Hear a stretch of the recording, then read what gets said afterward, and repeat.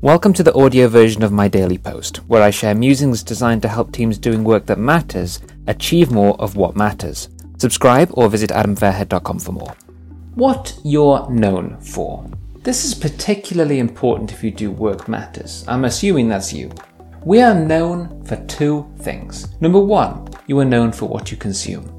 Here, one's social feeds are full of pictures of what somebody owns or places that they've been. The right phone, the right bag, the right wheels and coast to be sitting on. This is what most influencers are known for.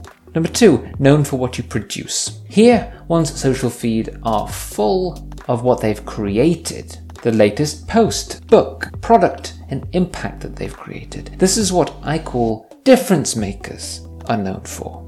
Now, neither is right or wrong. The world is more three-dimensional than that. But it's important to make the choice consciously. Which do you want to be known for? What you consume or what you produce? That's it for today's episode of Adam Fairhead's Daily Post.